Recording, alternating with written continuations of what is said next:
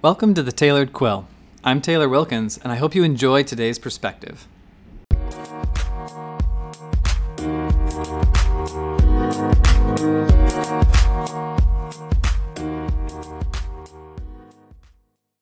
Alrighty, g'day guys. Brandon Clift here from The Tailored You, and I am joined by my longtime great friend, best buddy, business partner, strategic ally.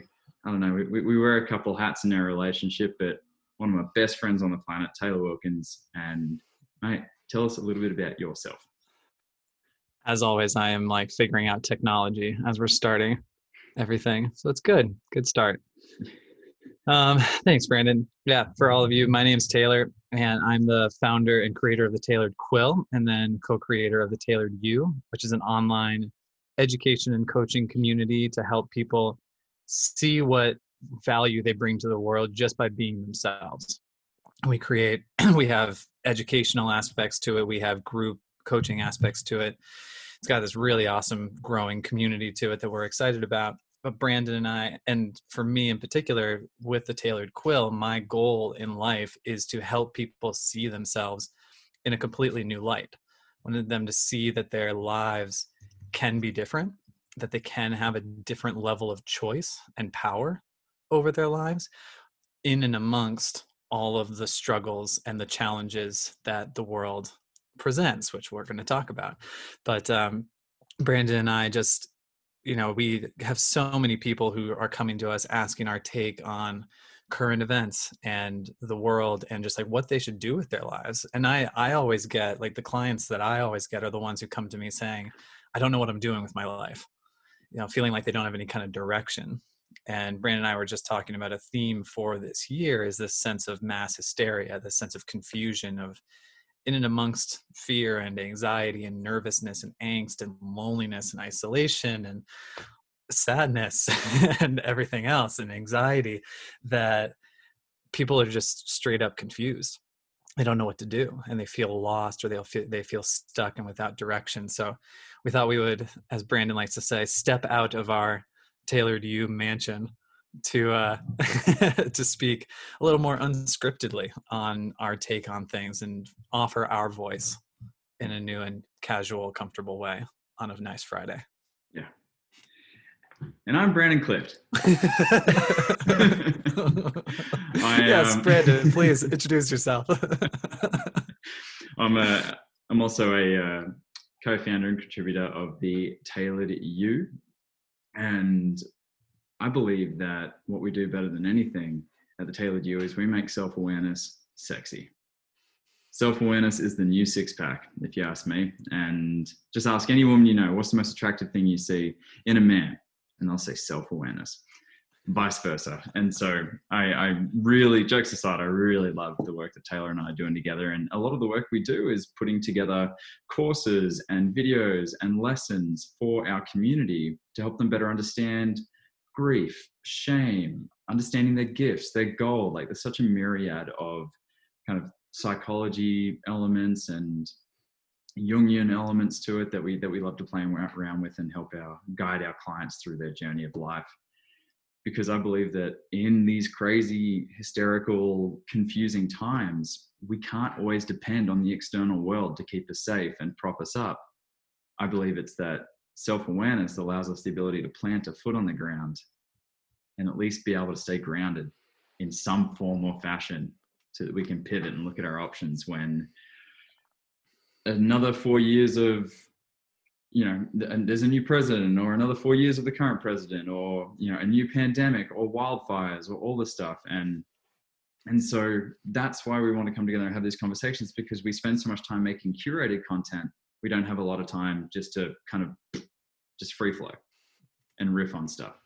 And so something Taylor and I have wanted to do for a long time. And without further ado, we will get started with two dudes who coach stuff. So that probably is going to become the name of the show. I want it to be the name. I love it. It's fine. I love it. But before we begin, the cool thing, Brandon, that I think you have a lot of experience with podcasts and things, and I'm pretty new to the video and podcast game, just because I've always worked one-on-one kind of in the shadows with people in my work. And it's been really flattering to see that a lot of people love hearing us just have conversations. Like, we've literally had people say we would pay money just to sit in an audience and watch you and Taylor and Brandon and Taylor sit on a stage and just chat. So this is just going to be fun, because I know that we have fun talking and riffing off of each other. So I hope people enjoy it. Yep. Bingo. And you know what? This isn't for anyone else. All of you guys watching, this isn't for you. This is for us. This is our catch-up time. Missed all the craziness we have in our weeks, but we're such entrepreneurs. We're like, let's catch up and let's make it into a piece of content video, and then let's sell it for free. Yeah. So I've known Taylor for over a year now, and I've worked closely with him for the majority of that time. And one thing that I really admire about you, Taylor, is I have no idea what your political leanings are. I have no idea what your thoughts are on what's happening in the world. I have no idea your opinion on COVID. I admire that so much, because so many people that I meet and so many people that I see on social media seem to find or promote their identity from some opinion or some group of opinions from a certain sect of the population. Mm-hmm. You know, I'm a ardent red Republican, or I'm a proud blue liberal. Like, people seem to, first and foremost, their first impressions are who they vote for, what their beliefs are, and what's happening in the world, how they think the government should run things, how they think COVID should be handled. And it's like, cool, it's good to see that you're proud of something or believe in something, but I actually have no idea who you are, what you're about, what your beliefs are. And I've had friends ask me, I've got friends that are like super hard right wings and super left wings. And they'll say, how can you be friends with a Trump supporter? And it's like, well, first of all, I probably, I don't care, like, to that degree or level. I care more about their actions, how they turn up in the world. I don't know enough about their degree of their support for whichever political party. I don't know enough about it. I haven't asked them any questions about it. I'm watching how they treat other people. I'm watching how they move through the world. That's what I care about. And so when people ask me about my opinions of the world, for the most part, it's kind of like, well, I think we should get back to loving each other more. I hate to see that there's a huge divide between people. I hate to see that there is a left and a right. Really, two sides of the coin that hate each other so much. Yet if there was a Venn diagram, they would relate on so many more things than just a little fringe of politics on the outside. So Taylor, give us an insight into your world as someone who gives no insights or signs as to who you vote for, how you vote, which party you believe in. Weird. All of my technology is failing, Brandon. I'm sorry. I got to go. Yeah.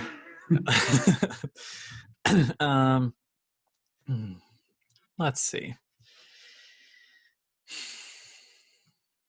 I don't even know how to begin, because there's a lot to what you just brought up, to not only somebody's political leanings, but somebody's view of society and view of what society needs and view of like how these individual people are going to serve those societal needs.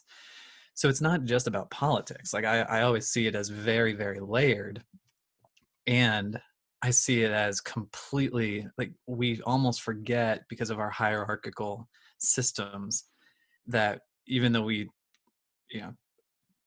need, I'll say that lightly, but we need a leader, we need somebody in charge in the hierarchy, they're still just a human being. And I love thinking about that. And I also hate thinking about that, because like that one human being, especially this most recent one, has just like caused so many uproars all over the place. I've never met the dude before. I have no idea what he's like.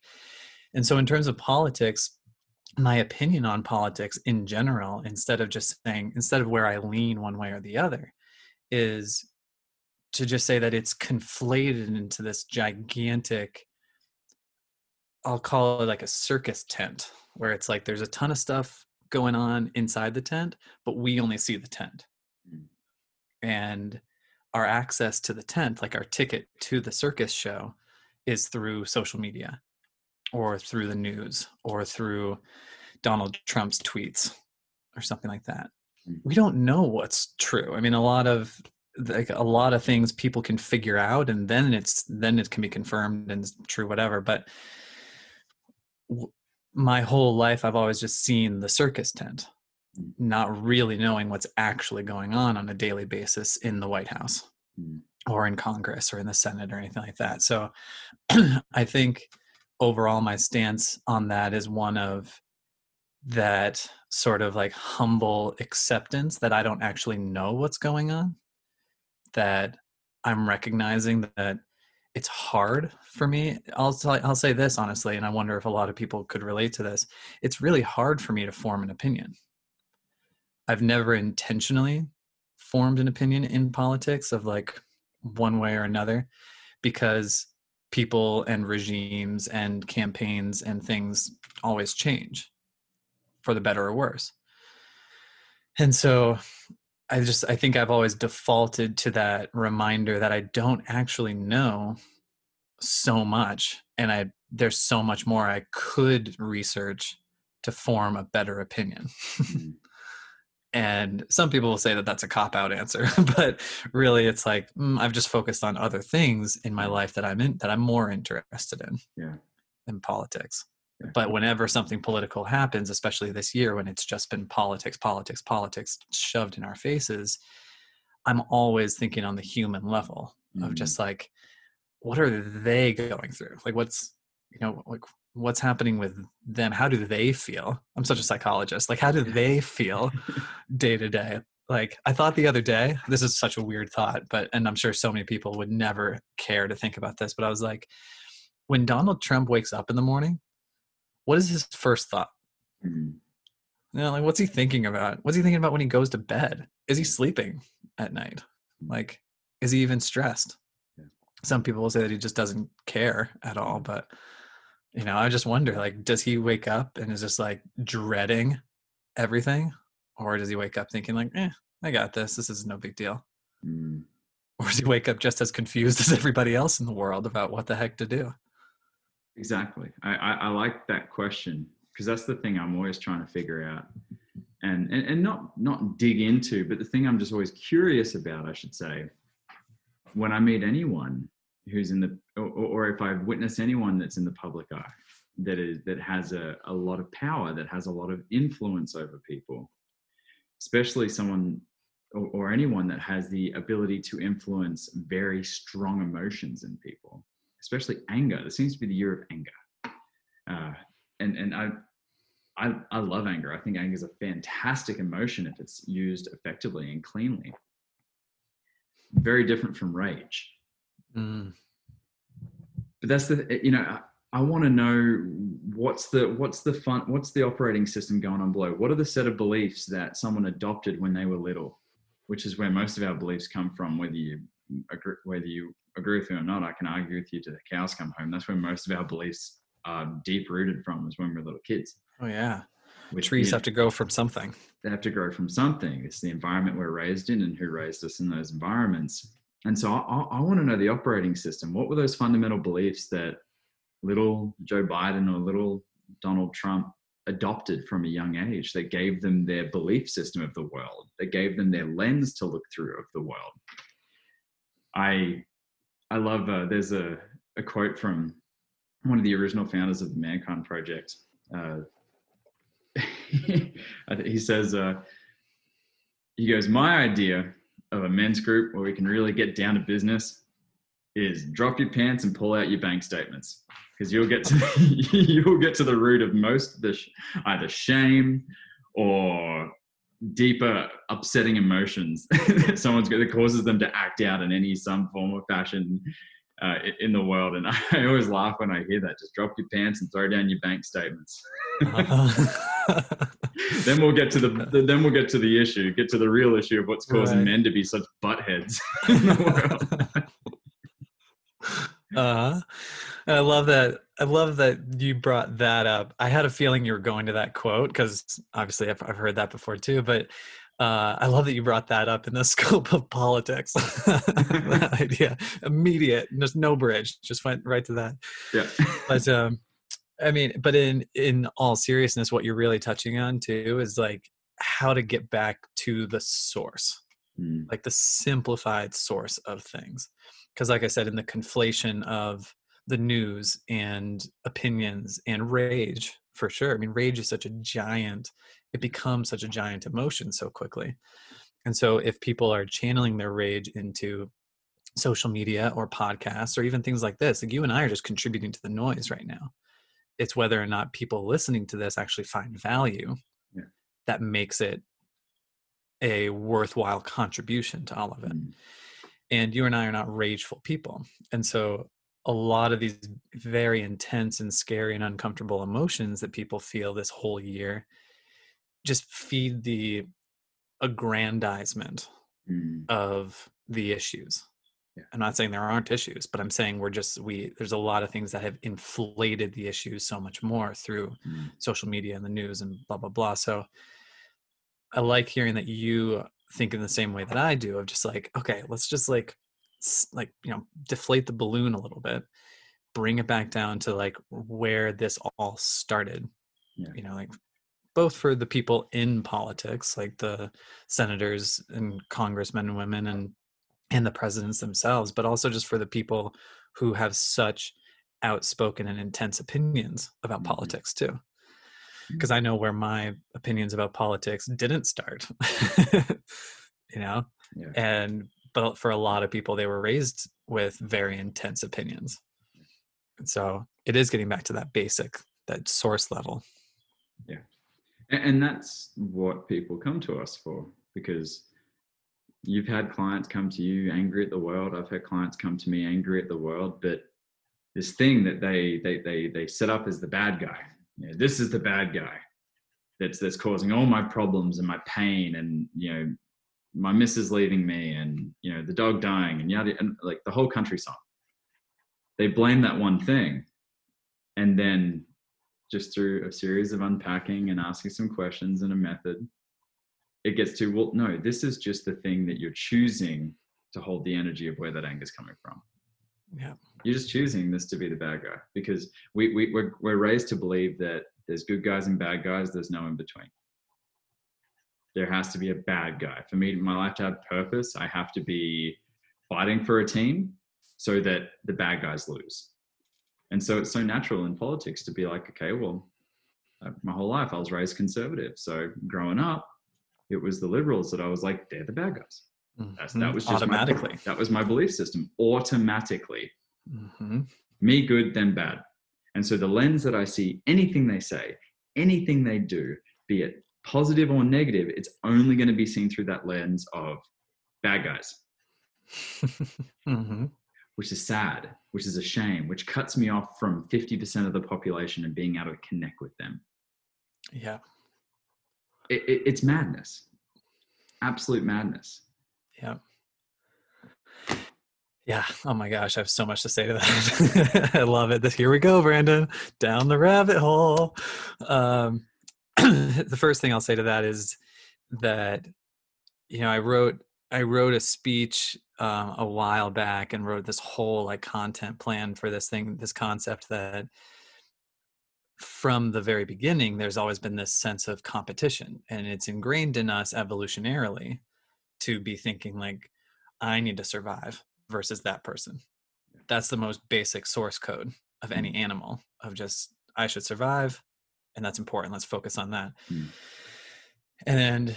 But now that we are such an independent and self-conscious society of species, we can control sort of our survival a little bit more over other species and over the world. Like we've taken a lot more control in a lot of different ways over the planet, for better or worse. But that drive and that competitive drive has always been there. Yeah.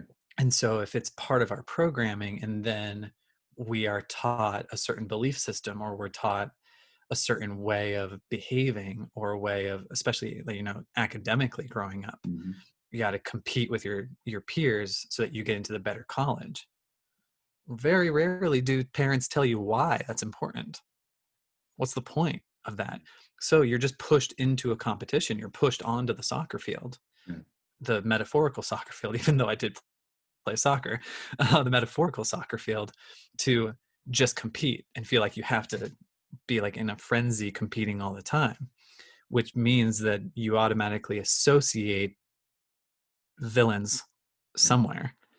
And so if you're, I think there's an allegory in a movie called Arrival. If any of you haven't seen it, you should definitely watch it, where in the game of Mahjong, there was like this, I'm not going to go into the movie, but like there's this allegory about how if you're teaching somebody how to learn new system using a game like Mahjong, it's like this is the one good guy, which means everybody else must be bad guys. Mm-hmm. And I totally botched the reference of that movie, but like that's basically what it's saying, of just like, if you think of yourself as the good guy, then you need a yin to your yang. You need that opposite in order to compare yourself, to compare how good you are, because you need a bad guy to compare your goodness to.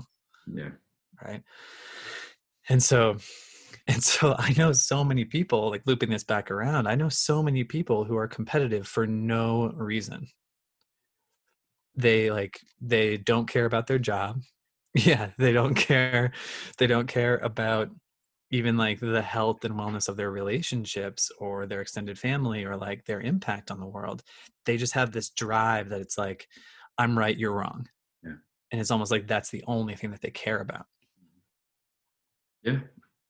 I can speak to the example you're talking to personally, because when we met through a CrossFit gym, and I told them what I'm about when I got to know the team there, and they said, you need to get to know Taylor. He's one of our members. He did some workshops for us. He's amazing. He seems to have a lot of the similar interests. And so right off the bat, we started texting, and then Taylor was like, yeah, let's get together, have a coffee. And I just disappeared. I instantly, before I'd even met him and heard what he was about, hearing he was doing these amazing things, before I'd even met you, I was comparing. And I felt like that there could be competition afoot. Mm. It's so interesting. And it's so interesting that in my judgment, that you don't have that. Yeah, it's admirable. Yeah. And I feel like it's, the more I learn that life isn't a zero-sum game, the easier that's becoming. But I think that in itself is a habit. Mm-hmm. To be naturally competitive, I think, is environmentally raised in us. I was raised went to an all boys private school. I mean, how rough and raw do we want to get? how toxic do we want to talk when it comes to competitiveness? That it's those environments that encourage this idea that, you know, I'm going to be the winner and people have to lose in order for me to win. Mm-hmm. Which is sad. It really is sad that's a belief system, and it's something that I am still kind of like wringing the towel out to understand. It's a part of my process. It's becoming dangerous, in my judgment. It's becoming really dangerous. Yeah. To the fact that 50% of the country thinks the other 50% have to lose and not get their way whatsoever. And if that 50% gets their way, then we're doomed, is the message being spread. We're doomed. Guess what, people preparing for the 2020 election? It's happened every 4 years, so long as there's been a president. Yeah. Every 4 years, so long as there's been a president of the United States. Just saying. Mm-hmm. We might just be in a little bit of a bubble right now. Not to say that what's happening, what two sides are fighting for, are unimportant, but got a lot of years of history behind us. We evolve and adapt. Mm. That's what we have to do. We don't always get our choice. We don't always get our pick in life. Mm-hmm. One thing we can control, though, is our own beliefs, not just our party's beliefs, our own constitution, not just our country's constitution, our own habits, our own rituals, our own beliefs of who we are and our value, not what our party validates us to be. Anyway. Well said. No, I like that. It's giving it a pause. Thanks, mate. Yeah. Yeah. So, Collecting my dude. thoughts. Well, hold on. I got a response. I like the way that you said that it can be dangerous to be like myopically competitive, because if you don't I talk about this all the time in my work, and it is kind of a yin yang kind of thing, or just the play of opposites for whatever culture or belief system you're in. But you have to have a combo of both, because like it's true, I am not intrinsically a like confrontational or competitive person. I've had to learn a lot of that, and I've been competitive in sports, but I don't then turn that into like rage and anger kind of thing that then like dictates the rest of my life. However, and like even though I'm super happy about that, and that's super positive, that's been really a very positive element of my personality, it's also disserved me, because when I started my own company, and now it's almost 6 years into having my own business, there are so many things that require this like intrinsic hunger and this intrinsic drive to be successful as an entrepreneur, to keep the business going, especially if you're doing it on your own. And I've had to like really learn that. I've had to really like foster that drive, because I didn't have that innately. People like yourself, you act so quickly. You're just like constantly trying things. Right? When like you can flip over a business in a week if you wanted to, and try something else. Granted, that has a downside too, of focus. Yeah. But my point in all of this is that there's no one correct way, because every human being needs to have a balance of the opposites. We need to be able to slow down and be humble, and be competitive, and advocate for ourselves and stand up for ourselves, and more firm other times too. And so, that's why there's like this whole counter culture going on this year about love and acceptance, going back to what you said before. Like, let's just bring the love back in, before the election even happens. Let's just bring the love back in. And I think there is this hunger for connecting with people. There's no question there's a hunger for connecting with people, obviously, because we're all so disconnected and virtual. But I think with these things that make people so angry too, people also, I think deep down, a lot of people want to be able to sit down in a conversation like this and actually hear the other person's point, instead of having to hear it blasted through a megaphone or blasted on Twitter or in an Instagram live or something like that, where there's no real context and you're not connected to the person. Or a presidential debate. Or a presidential debate. Absolutely. Honestly, like there's so much. Here's a political opinion. when I watch any of the political debates, or when I watch any of the debates, all the topics, some of the things like, I didn't really watch the ones this year because I knew what was going to happen. And you were the real winner. Thank you. I'm much happier, that's for sure. But just like the types of topics that are traditionally brought up in a debate are things that we're not even like thinking much about this year, because a lot of like the social unrest, and then of course the environmental disasters and the pandemic, those are not normal political things when you're thinking about being a world leader. And so it's just this reminder of like, what can we really be talking about? Let's connect on a deeper level. Let's actually hear these, kind of like you and I are doing. Let's just hear these opinions on a more magnified level instead of an amplified level. Less noise is what I'm hearing you say. That should be the name of the show. Empty, just rhetoric and empty platitudes, and just it's getting to a point where it's slimy. It almost feels slimy when I try and look back in and be like, all right, well, what's happening in Australia? Because every now and then I like to make sure that my country's not on fire. So I check in, and I cannot get any reliable information as to what's happening. Any reliable information.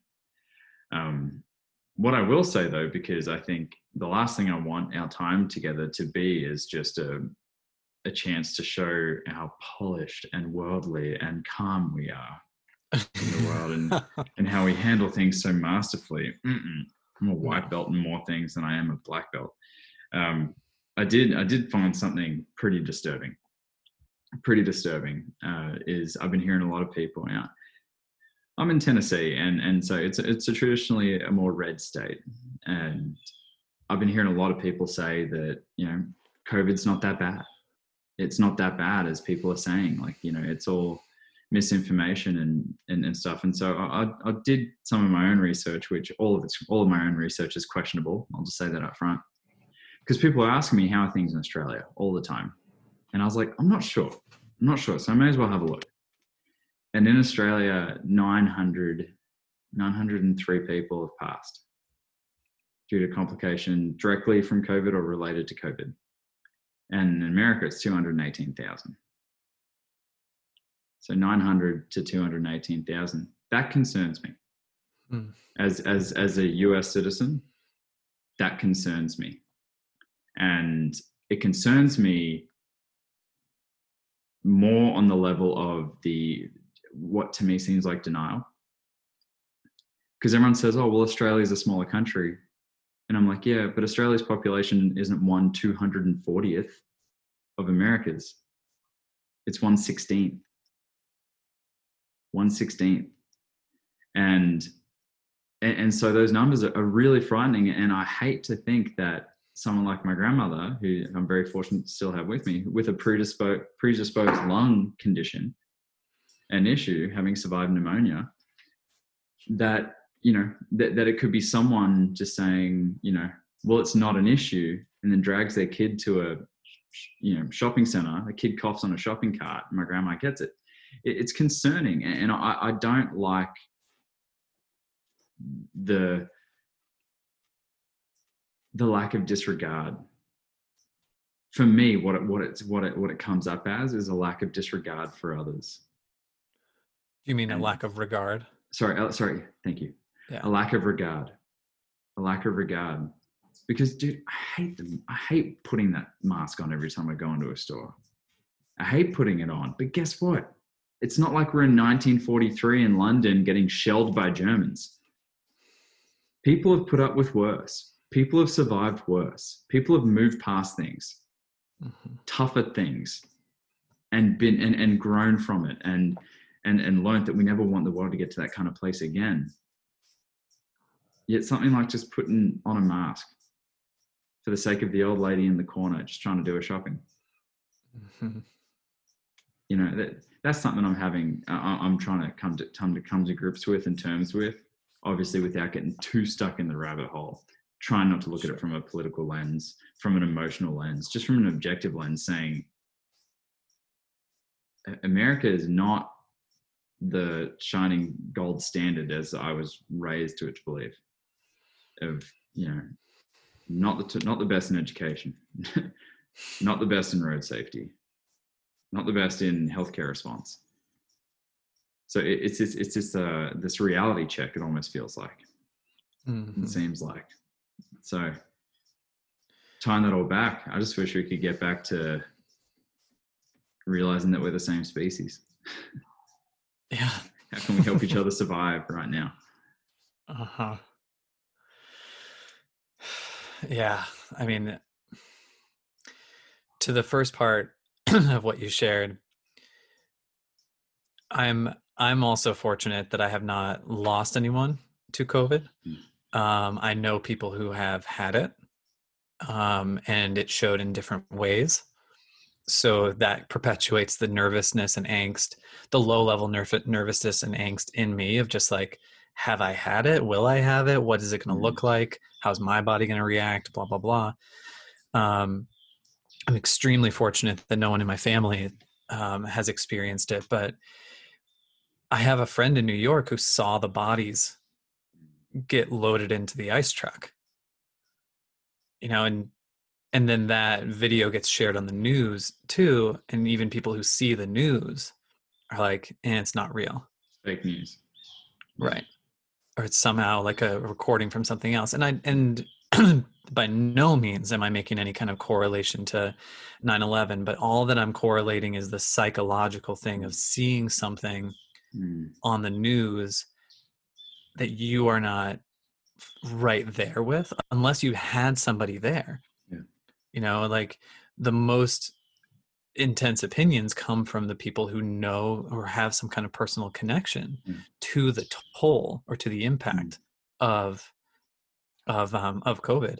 And even a client of mine who was living in Spain, you know, like she doesn't know anybody who's passed away from it, but like she was highly affected by COVID because of all the travel restrictions, and she had to make it back here and then was unemployed, and like her entire life has been thrown up into this crazy upheaval for reasons other than having the virus itself. So unless there's some kind of personal connection, it's so easy for us humans to have a disconnect, to have that cognitive dissonance from it. Because like you were saying before, like you were hinting at before, we are habitual animals in the best and worst ways. Our brains are constantly looking for the easiest way for us to survive. And for a lot of people, keeping those belief systems from long ago, both political or emotional or what have you, is the easiest way to just keep living life because it's hard to make change. And so for a lot of the people who do not think that it's real or that it's a big deal or that it's not actually as serious as it seems or what have you, or is criticizing Australia or something like that, they're locked in to this habit, this thought habit, even if they're, I mean, I totally grant, even if they're secretly scared, even if at night when they turn the light off and they're by themselves, they don't want to admit it, but they're like scared of getting COVID, or they're scared of the world falling apart, or scared of who the next president will be, what have you.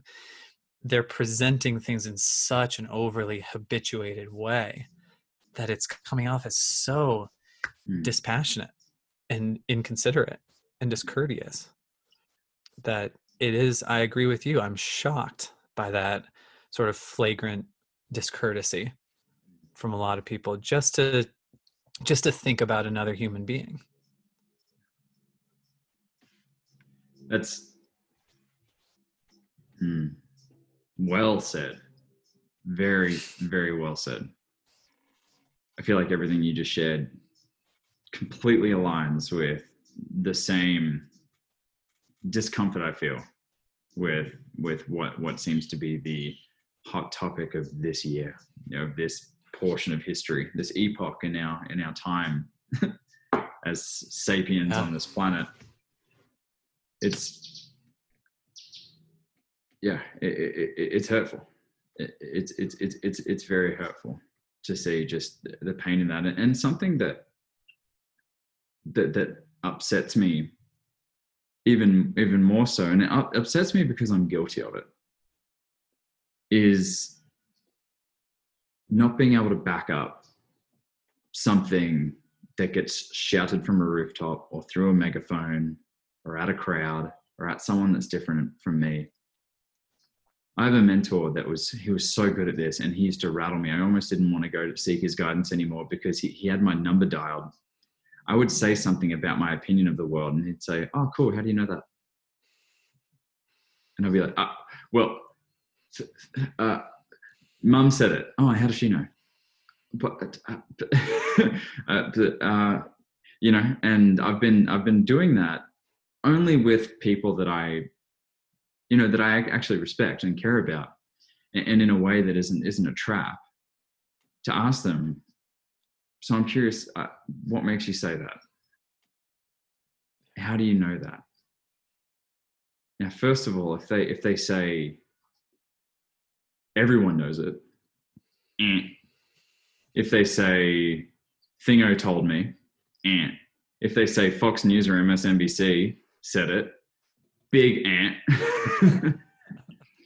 You said before, the people in New York that saw the bodies getting loaded into the ice trucks, they were there. They're the opinions we should be hearing from. And I personally don't want to hear someone's opinion of how they think the world should be run when they haven't left their county. ever in their life, Mm. when they haven't seen the rest of the 7 billion people on this planet live differently than they do, if they haven't accepted the fact that their way isn't the only way. And unfortunately, that's where I believe most of the noise is coming from. People who haven't traveled or seen anywhere different from where they've been raised, who they hang out with, and who has different beliefs than them. That's where the noise comes from in my judgment. And that's what grinds my gears. Sure. And that's the irony. I always think Mhm. about it in terms of sight, in terms of our vision, because Mhm. what you're hinting at is that so much noise comes from people with very narrow vision, Mhm. and or potentially narrow vision. Again, I don't know them. Yeah. Like, by no means am I trying to pontificate that like my word is law, Yeah. and these people that you're talking about are wrong either. But I was just listening to an audiobook this morning that was talking about the impact of, whether you choose to or not, going to another culture. Mhm. Even if it's like on a layover in a different country, and you have a 10-hour layover and you leave the airport, you step outside and see other people, or see the new street, see the new sign. It does something to your brain. And if you want it to, it can be extremely cathartic, and it opens you up, and it sparks creativity, and it's inspirational, and blah, blah, blah. But on the most fundamental level, it expands your mind, because your vision has to expand. You're in an unfamiliar territory, you're in an unfamiliar place, and you have to take in a lot more information. Yeah. The more information you have, and the more exposure you have, and the more expanded your eyes are, the more you can be open to more of a conversation. Mhm. You can be open to change if change Yeah. is needed, but you're more open to just considering, oh, got it, those people live Yeah. differently than I do. Yes. Got it. The Middle East looks different than my farmland or my city here. Yeah, my Starbucks on the corner. Yeah. This reminds me of one of the episodes of the Mankind Project podcast that I hosted, where we started talking. I had two men of color come on, and we started talking about difference. Where's it coming from? Where's the lack of understanding? And none of us could give a clear, short, coherent answer. But by the end of it, we had a pretty firm belief that it comes down to willingness. Willingness. Because I've heard it time and time again, and I've said it myself. I will own it and say it myself, is that I've said everyone's equal. All people are the same. I don't see someone's color. Bull.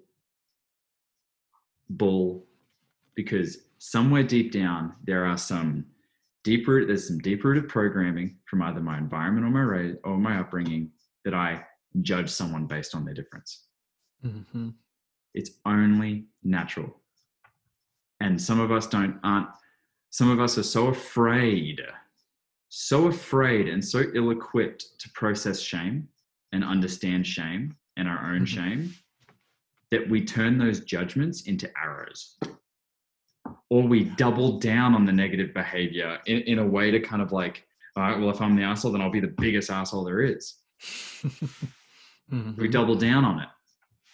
And it's this at the end of the episode, the thought that came to my mind is, well, I've said for the majority of my life is, oh, my door is always open to someone of difference. My door is always open to someone, from African descent or Latino descent. My door is always open. But the real question is, how prepared and willing am I to leave my white picket fence, my boundary, and enter into someone else's world?